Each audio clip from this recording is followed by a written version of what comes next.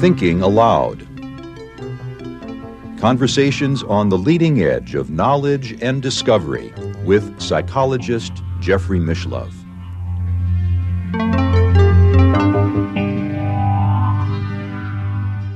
Hello and welcome. I'm Jeffrey Mishlove. Today, we'll be looking at the transactional interpretation of quantum physics. With me is Dr. Ruth Kastner, who is a member of the Theoretical Physics Group at the University of Maryland, College Park. She is the author of The Transactional Interpretation of Quantum Physics, The Reality of Possibility. Her other books include Understanding Our Unseen Universe and also Adventures in Quantum Land. Welcome, Ruth. Thanks very much. It's great to be here. It's a pleasure to be with you. My understanding is that the transactional interpretation, which is your specialty, was developed by a physicist named John Cramer at the University of Washington. That's correct. Yes, John Cramer in the 1980s. Mm-hmm. Yes. Why did he see a need to develop yet another interpretation of quantum physics? Well, as I understand it, it was a little bit serendipitous. Professor Cramer he's an experimentalist, an experimental physicist, and he had been looking into the Wheeler-Feynman absorber theory of radiation. It's a different theory of the way radiation works, the electromagnetic interaction. It's a different theory of how this works. And he was looking into this, and he suddenly had a sort of epiphany where he realized that this relationship between the emitters and the absorbers of what was then a classical theory of electromagnetics could be applied to quantum theory to explain certain problems in measurement, in understanding measurement in quantum theory. So he actually almost stumbled on it, but was inspired to pursue what he saw as a kind of a relational transactional way of understanding measurement in quantum theory. I suppose it's fair to say, and I know we covered this in an interview we did some years ago about interpretations of quantum mechanics, that almost from the very beginning, with Einstein and Bohr, there were controversies about quantum theory. Right, definitely. And so he was one of those who wasn't satisfied with the way things were, and he developed an approach that actually seemed to explain where the quantum probability rule comes from, the so-called Born rule for calculating quantum probabilities. Mm-hmm. So. Well, there's so much that we need to define for the benefit of our viewers. So let's start with the Born rule. That's pretty crucial to quantum physics. Right. So in quantum theory, you have these things called wave functions, which in themselves were ideas that were proposed by Erwin Schrödinger. And he had his own approach to quantum theory. In general, they're really quantum states. They're kind of mathematical labels that we give to quantum systems to describe them and to be able to try to understand them and predict their behavior. So this thing that's called the wave function is really a kind of a quantum state that describes something like an electron or a hydrogen atom or something like that.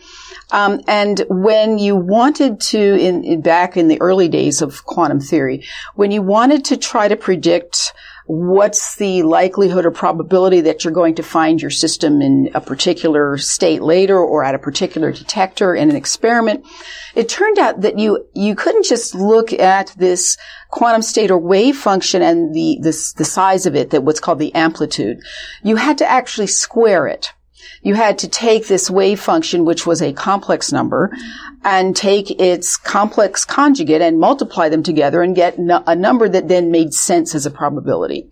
So it was Max Born who realized, at one point in 1931 in a footnote in a paper he wrote that, it's not the size of the wave function. I have to square it. You must square it to get the probability. So it was kind of a mysterious rule that was named after Max Born, and it worked. Mm-hmm. But it seemed a bit ad hoc. It seemed as though people didn't understand where it came from. And the irony is, I suppose, it works perfectly, I understand. Yeah, it works very well. Mm-hmm. It works very well.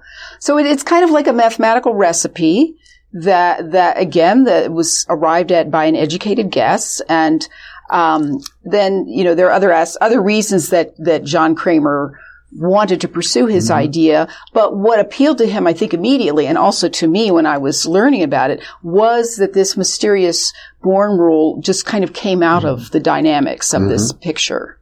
Well, normally when we think of transmitters and absorbers, our normal metaphor, I think, for that is like radio. You have a radio transmitter and a radio receiver and a signal that goes from the transmitter to the receiver. But I gather that Kramer's vision of this is different. Yes, it is. It's very different in that it's not unilateral. So the picture you just described is a kind of a unilateral theory of radiation that is very, kind of a common sense sort of intuitive picture that we see in our everyday world. But at the quantum level, this other theory has somewhat of a counterintuitive nature to it in that it's much more symmetrical. So it's much more on even footing in a way of things that we call emitters and things that we call absorbers. Mm-hmm. And it's much more, I kind of think of the yin-yang, the Eastern yin-yang picture, in that the picture you described was much more yang. It's sort of, it's sort of like the baseball picture of radiation, I like to think of it. It's just sort of one person does something, sends something out there, and there it goes. But in this absorber theory or direct action theory, it really kind of takes both entities to participate actively so that they're negotiating, and that ultimately what comes out of that is this transfer of whatever you might have energy or other quantities from the emitter to the absorber. Well, in a way, maybe baseball is a good metaphor for that because, at least from my limited experience, if I'm at bat, I'm watching the pitcher as he's winding up, and I'm starting to swing almost as soon as the ball has left his hand because it's so fast. And so they're both kind of, the pitch is coming and I'm swinging at the same time. Exactly. And that's, I guess we might be mixing metaphors a bit, but what you described pictures the batter as kind of the absorber, the one who's going to actively participate in what that ball is going to do. When I use the term the baseball picture, I'm thinking more of it's really a different metaphor, as if you had, say, a T-ball, and it just took one person to just decide, I'm going to hit that ball, it's going to go out there, and nobody needs to catch it or anything for it to have a trajectory and so on. So it's in that picture that I'm kind of using the term baseball. So you're suggesting, or you and Kramer, since you were the two advocates now, and Kramer, if he's still alive, he's undoubtedly retired. Right, but he's still very active. He's officially retired, but he's still doing things, and he's so still. That would make you perhaps the primary exponent of the transactional. At this point, probably, yes. Yes. And I know you've updated the theory a bit since the initial presentation by Kramer. Yes. What I've done is, I guess there are two main aspects to what I've done with the interpretation. I've expanded it to the relativistic domain so that I've explored what's going on at a more subtle level. What makes something an emitter? What makes something an absorber? Because some people had objections in terms of, aren't you just helping yourself to the idea that something absorbs something, and that's just like that's undefined, and it's so people weren't satisfied with that. So what I've done is develop that, and I've identified certain aspects of the absorber theory at the quantum level that kind of fills in those gaps and explains, this is how we get absorbers to do what they do, and so on. And the other thing I've done with the interpretation is explore the ontology of it, such that what I've suggested is that we need to depart from the usual picture that everything that happens, everything that's physically real is always in space and time. So I've looked at the transactional picture, and I've proposed that it really only makes full sense. It's really only consistent, and I think indeed all of quantum theory is really only consistent if we allow for possibilities, for physically real possibilities, which is really an idea of Heisenberg. Well, and isn't the Schrödinger wave function itself, I've heard it expressed in much the same way, that these are probability waves. They don't exist in physical space. Some people say they exist in quantum space or subspace or something like that. Aren't you sort of getting at a similar idea? Well, definitely, yes. I mean, and people have used that kind of language. What I've done is try to be a little more precise about it, and try to describe more clearly how systems and processes can transform from just being possibilities to become actualities, which are really more inhabitants of space and time. So what you're saying is that the transformation from a possibility to an actuality is a physical process, but it doesn't really quite occur in physical space as we understand it. That is the normal three-dimensional space, one dimension of time, exactly 4D. Yes. So I mean, I'm talking physics, if you will, but I'm using an ontology that a lot of physicists may be uncomfortable with, in that I'm saying, well, I think what the theory points to is the idea that these microscopic systems that require quantum theory are not space-time objects, but yet they serve as precursors to space-time phenomena.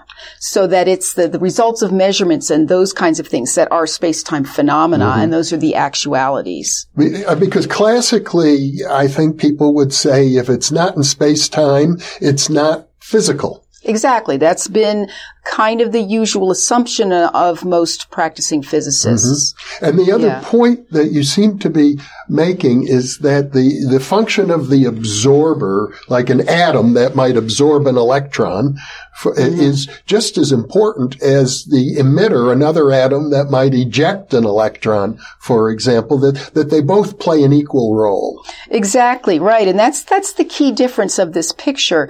It really denies the usual unilateral idea that you have something like a photon just emitted, and then it goes its merry way and may end up here or may end up there. In this picture, in a very precise way, no real photon is ever emitted without the active participation of absorbers. They must be part of the process in order to even get a real photon to exist at all. And the intriguing thing here is that if we're looking at it from a cosmological perspective, if a photon is emitted in a distant, let's just say from the Andromeda galaxy, which is 1 million light years away, and it's absorbed by an atom that exists in somebody's retina, that from the point of view of a person on Earth, that photon took 1 million years to get here.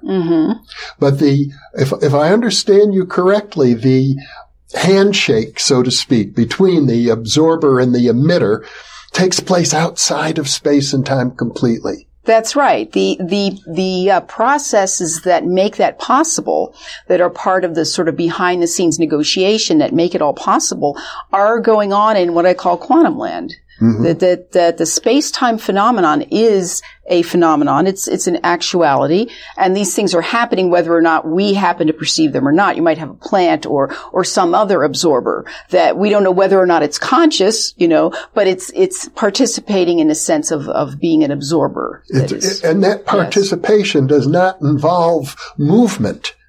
Not in the space-time sense, no. Now, the subtlety here, though, is that, people might say, well, that sounds really bizarre. How could my eye be having anything to do with this photon that's coming from so long ago?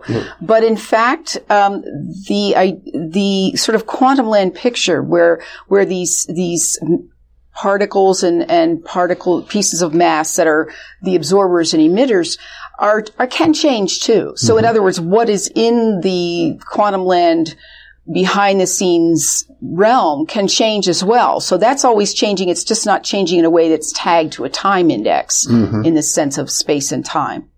In other words, there is action of some sort, but not what we would normally think of as movement through space and time. Right. It's not motion in the sense of, that would be described, say, by relativity theory. Yeah. Now, there's a strong tradition in Western philosophy, positivism. It still, I think, carries a lot of weight in many circles, not particularly with me, and I suspect not with you either. No. but the idea of logical positivism is that if you can't measure it, it doesn't exist. There's no point even in talking about it. Right. And I mean, that whole program kind of blew itself out quite a few decades ago. It was an understandable attempt to be rigorous and, to be empirically disciplined and not go off on wild flights of fancy, which of course is admirable. But it's really kind of self-defeating. And I think I read somewhere not so long ago the idea of someone said, how can you verify verificationism? Well, you can't. Right. I mean, so it's not even, it can't even conform to its own standards. But no theory conforms to its own standards. Well, right. And of course, a theory of knowledge always ends up being restrictive. Because when you try to say, well, the only way you can legitimately gain knowledge is by following, these rules that I'm going to lay down, inevitably you're going to probably break your own rules. And other people are going to come up with knowledge that by your own ideas shouldn't have been possible, but turns out to be well corroborated. Yeah. When I was a graduate student at Berkeley, I got to know Paul Feyerabend, who was a well-known philosopher of science who was a strong critic of the positivist approach. He used to I think he wrote a book called Science in a Free Society, and he put his astrology chart on the back cover. Yes. And his he was a rebel.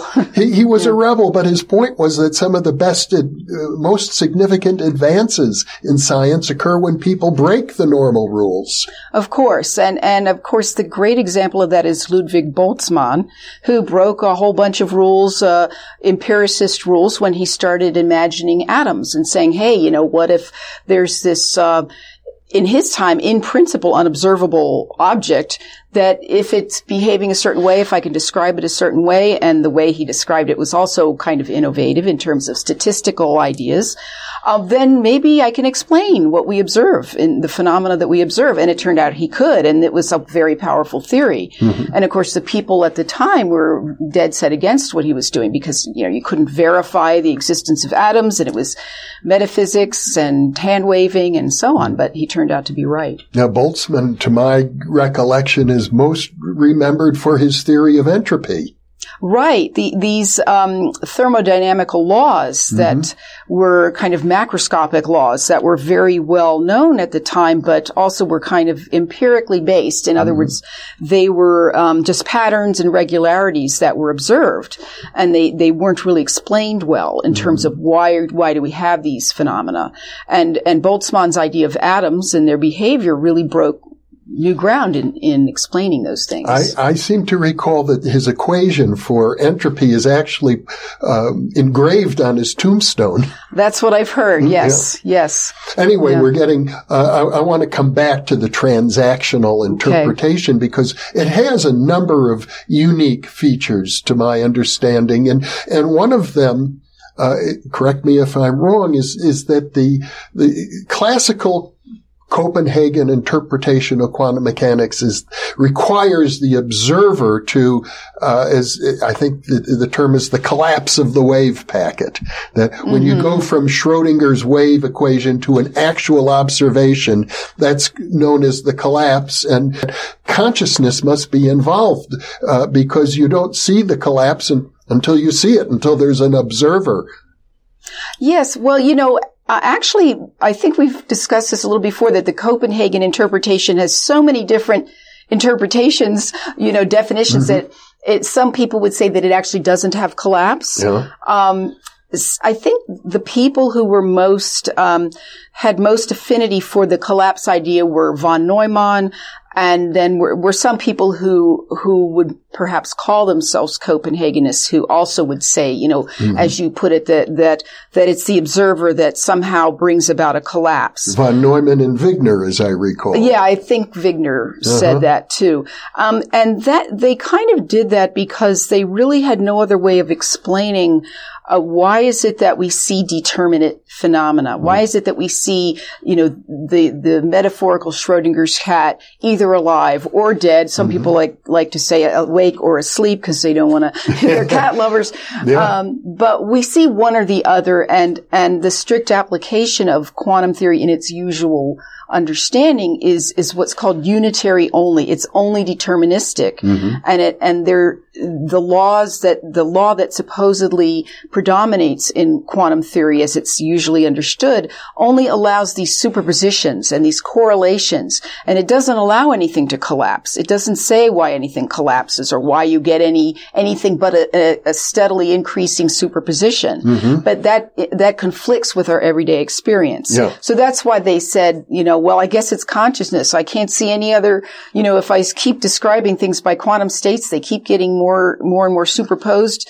At no point do I see in my math what I'm experiencing in the world. So there was this kind of gap in the explanation that they filled in by saying consciousness collapses the wave function. Now, the transactional interpretation doesn't go that way. That's right. It doesn't do that because if you include this more symmetrical two-way understanding of the way fields work and the way they interact, then it's actually the systems that are interacting that indeterministically at some point will lead to what's called a non-unitary process where there is collapse or reduction, as some people call it, where there will be actualization of one of these possible outcomes.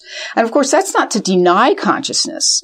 For all we know, these systems could have some innate consciousness. If you believe in panpsychism, then on some level, there's consciousness, perhaps in different levels of complexity or awareness at different levels. So that's not to deny consciousness, but it's good just to give a more complete understanding of why we have the experiences we do. You've pointed out that to include consciousness in a quantum explanation is problematic because consciousness is undefined in quantum physics. That's part of the problem. Of course, when you have these scenarios like Wigner's friend, which was one of the versions of the Schrodinger's cat experiment, where instead of the cat, you've got a friend of Wigner doing some experiment, and then Wigner outside the lab, and according to standard quantum mechanics, Wigner has to describe his whole friend and his whole lab by this giant superposition that he will never see. And so, but his friend was conscious, wasn't he? So why wouldn't it collapse then? And there's just, you never know at what point do we bring in consciousness? At what point does something really collapse? Now, for purposes of clarification, I think it's fair to say that even though you acknowledge that quantum physics has no definition of consciousness, you are open to the possibility of metaphysical idealism, for example, that everything is consciousness. Okay, yeah, that's an absolute possibility, and that's certainly consistent with it in no way conflicts with, the model I'm proposing. It's it becomes a separate question in a way. I mean, the model that I'm proposing does open the door for, the idea that things can be physically real, but they aren't empirical. Yeah. Okay. And then once you allow for that, then you can also allow for the idea that mental realities may have their own existence, and we can't go around saying, just because we can't measure it, or we can't measure subjective experience, therefore it's not real or it shouldn't be talked about. So I see this as an exploration that can help to expand our ontological categories. William James was a psychologist. At the end of his life, proposed what he called radical empiricism, and I think by that he meant that our subjective experience is the most direct form of empirical knowledge. Yes, I mean, in a way, it's firsthand. It's undeniable.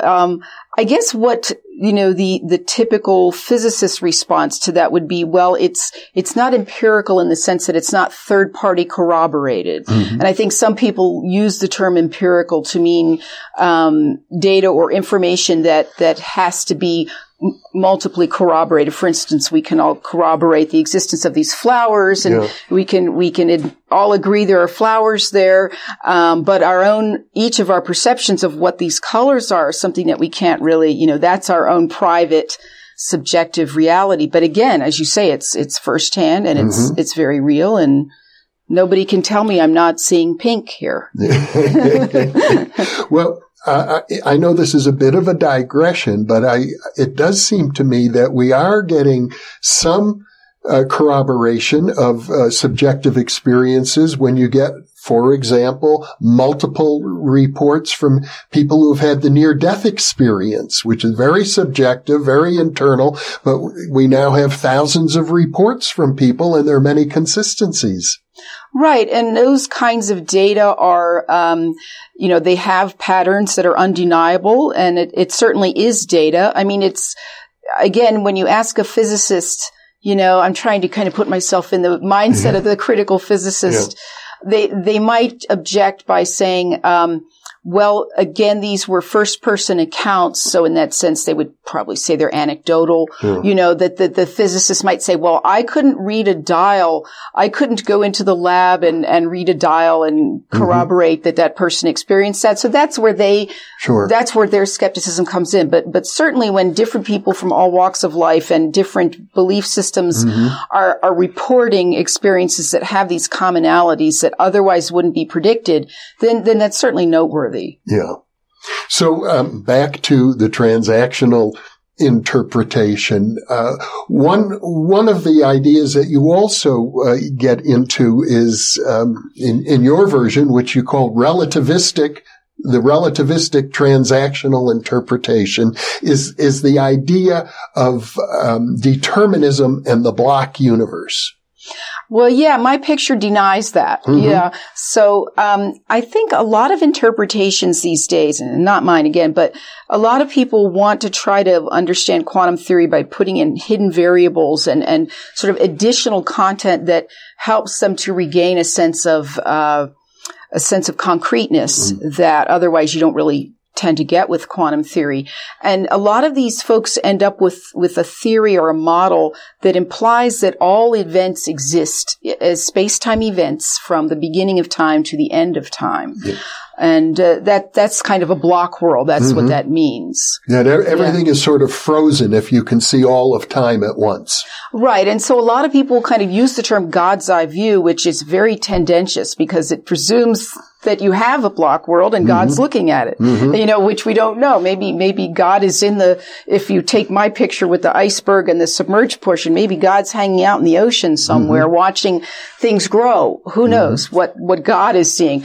But yes, that picture is it's a static picture. And the problem with it is a lot of the discussion about it and in the presentations of these models use dynamical language and dynamical storytelling and zigzags and things going back and forth. But in fact, they've got a static block of events, and that is their ontology. And that is, if I understand you correctly, that's based on Einstein's deterministic theory of relativity.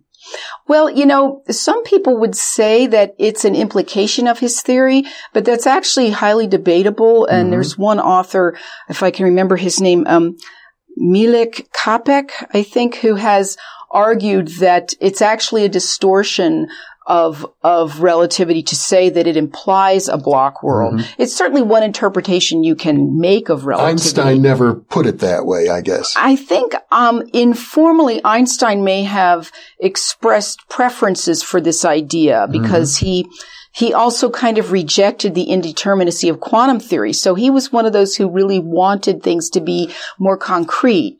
And that was clearly kind of his metaphysical preference. So are you suggesting then that if we accept a strictly determined universe, then the idea of the block universe is implied? I think so. I mean, necessarily implied? If you have a model in which there are laws or constraints that determine for all times, all spaces, all places, and all times what should happen, then you do have a static ontology. In effect, if I knew the position and momentum of every particle in the universe, I should be able to calculate from that everything back to the beginning of time and everything forward to the end of time. If you have deterministic laws, yes. Yeah. Yes. But your transactional model is not a deterministic model. That's correct. Nor is quantum physics in general. That's correct. Yes. So I take that seriously. And what I say is that we actually, of course, we do have a space-time manifold, if you will, but it's something that is growing. It's something that is not static. Yeah. So that the future is really just possibilities.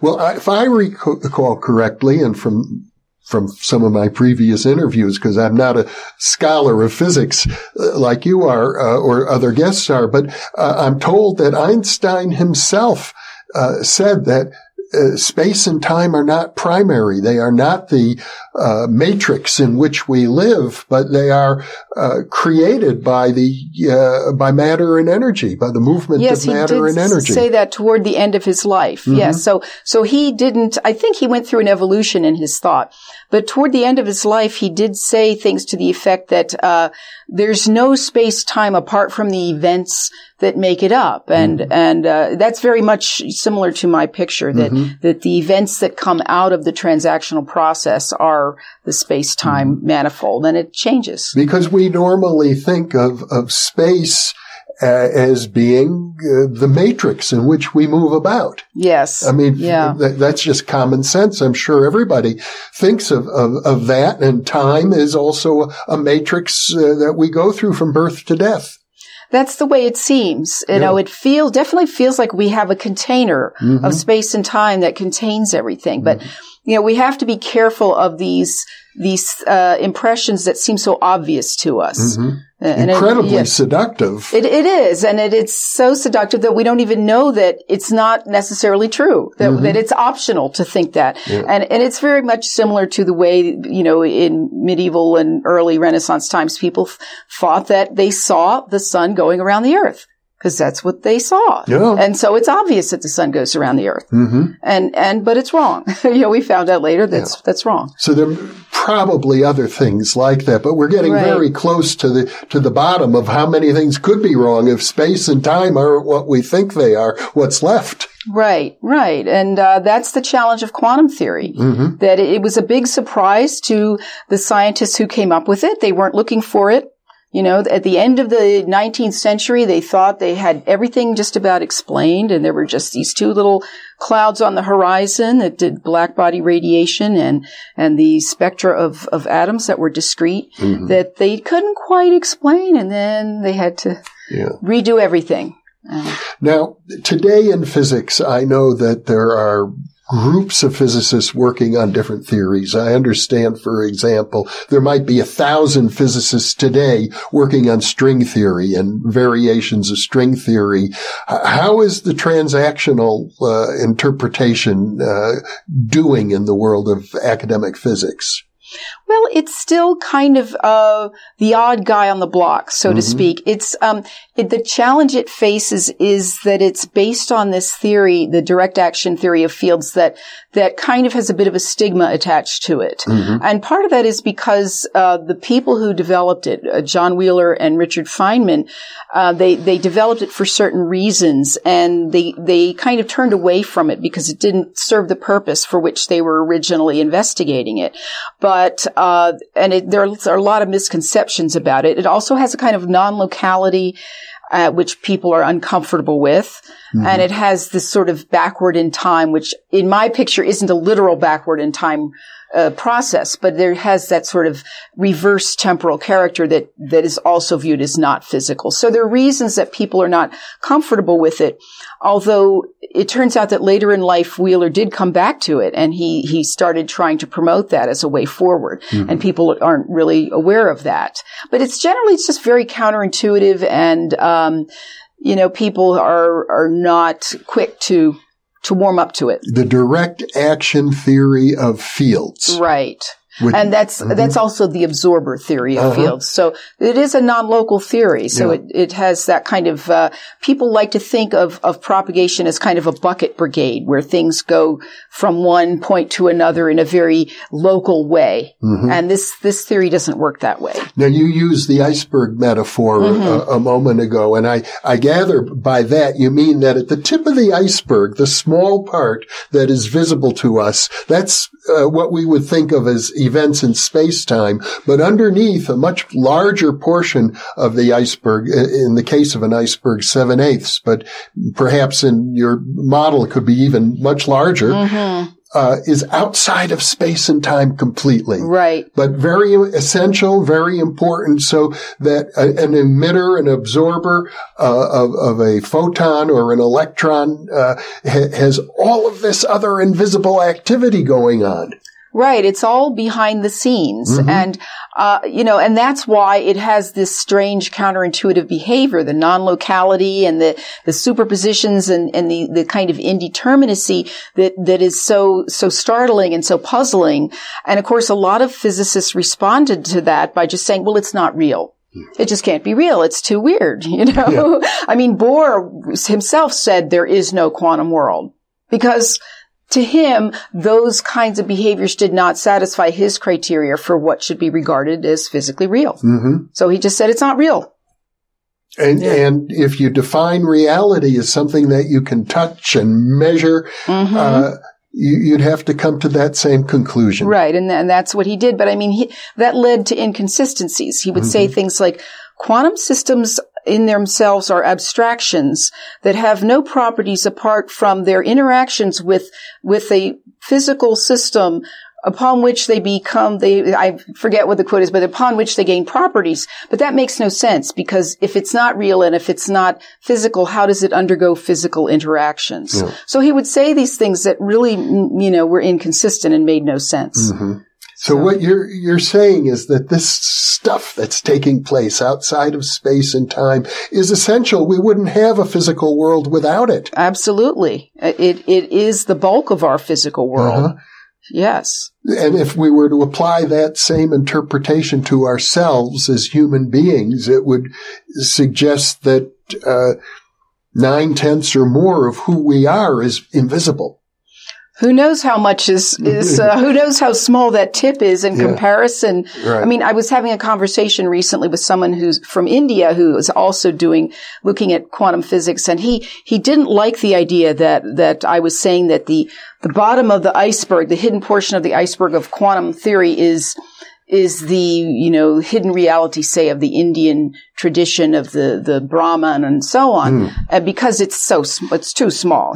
Brahman is huge and so who knows how big it is. It could be, trillions of times. Yes, of course. We don't know. Yeah. And in fact, it's immeasurable in any case. That's correct. So one might say that we'll call it the quantum reality or quantum land, I think is your phrase. Yes. It's immeasurably larger than what we think of as physical. Right. Because there's no boundary on it in the sense that, if you believe there are quantum fields or these are even more subtle than what I draw, as the submerged portion of the iceberg. This is sort of the water. And metaphorically speaking, there's stuff going on in the water that can become part of this more solid iceberg, but it's still not manifest as phenomena. So there are all levels, I think, of the sort of behind the scenes activities. And I gather that it's hard to describe it except using metaphor. Well, exactly. And of course, what I always say is, the quantum theory is describing it. People say, you should be quiet because you can't use words, the limitations of language. You can't talk about it. Well, yes, we can. The theory is a kind of language, and it has a structure. You mean like the Schrödinger equations. And Hilbert space. These mathematical structures that are part of the theory that Heisenberg also came up with a mathematical structure that appears in different ways depending on which version of quantum theory you're looking at. But they're all isomorphic, meaning they have the same basic form. And this form is in itself a language that can be referring to the structure of these unseen quantities. So when people say, well, you're not allowed, you can't use classical language to talk about it, therefore be quiet and you shouldn't say anything about it. But in fact, the theory is saying something about it. There are possibilities. They have a Hilbert space structure. A Hilbert space is a space, I understand, of infinitely many dimensions. Well, depending on which system you're talking about, it has to do with degrees of freedom of a particular system, and that will dictate the dimensionality of your Hilbert space. Yeah. So even a given Hilbert space doesn't describe all of quantum theory, but quantum theory tells us that for whatever systems are of interest, they themselves have this Hilbert space structure. So, and if we look at the mathematics underlying quantum theory, and I know there's a vast array of mathematics that is now being brought to bear, catastrophe theory and gauge theory, and it goes on and on and on. Those are very precise descriptions. Yes. Of this quantum reality. Yes. So it is very quantifiable in the sense that it has a structure. Yeah. So my point is, well, we do have a description. We do have this apparatus that works so well. And we can either say, okay, well, it's just a recipe book or an instruction manual for our experiences, but that's just kind of to duck the whole question of why does it work so well? And why can't you, think that it has something to tell us about reality, even though we can't say, well, it's located at this position and it has this color and this size. Well, we don't need to use that kind of language because we know that only applies to the tip of the iceberg. So in that sense, it would seem to me you are a Pythagorean. Well, by which I mean that the mathematics is what, in effect, underlies all of reality. We've kind of been forced to deal with this theory that forces us to consider the idea that what we see of reality isn't the whole story because something else is going on and it has this mathematical structure. So maybe that is the structure of reality, even if we can't see it. And I guess where we might differ is that I don't go into numerology in the sense that I don't think every single number and every single mathematical concept necessarily describes something about physical reality. But clearly quantum theory kind of forces itself on us that it works and other theories don't. Yeah. Well, Ruth Kastner, this has been a very enlightening conversation. I'm delighted that you're here with me in Albuquerque, and I plan to have a few more with you while you're here. We're getting into some of the real paradoxes associated with quantum theory, and let's see how they look in the light of the transactional interpretation. Very good. I'm looking forward to it. Thank you, Ruth, and thank you for being with me, and thank you for being with us.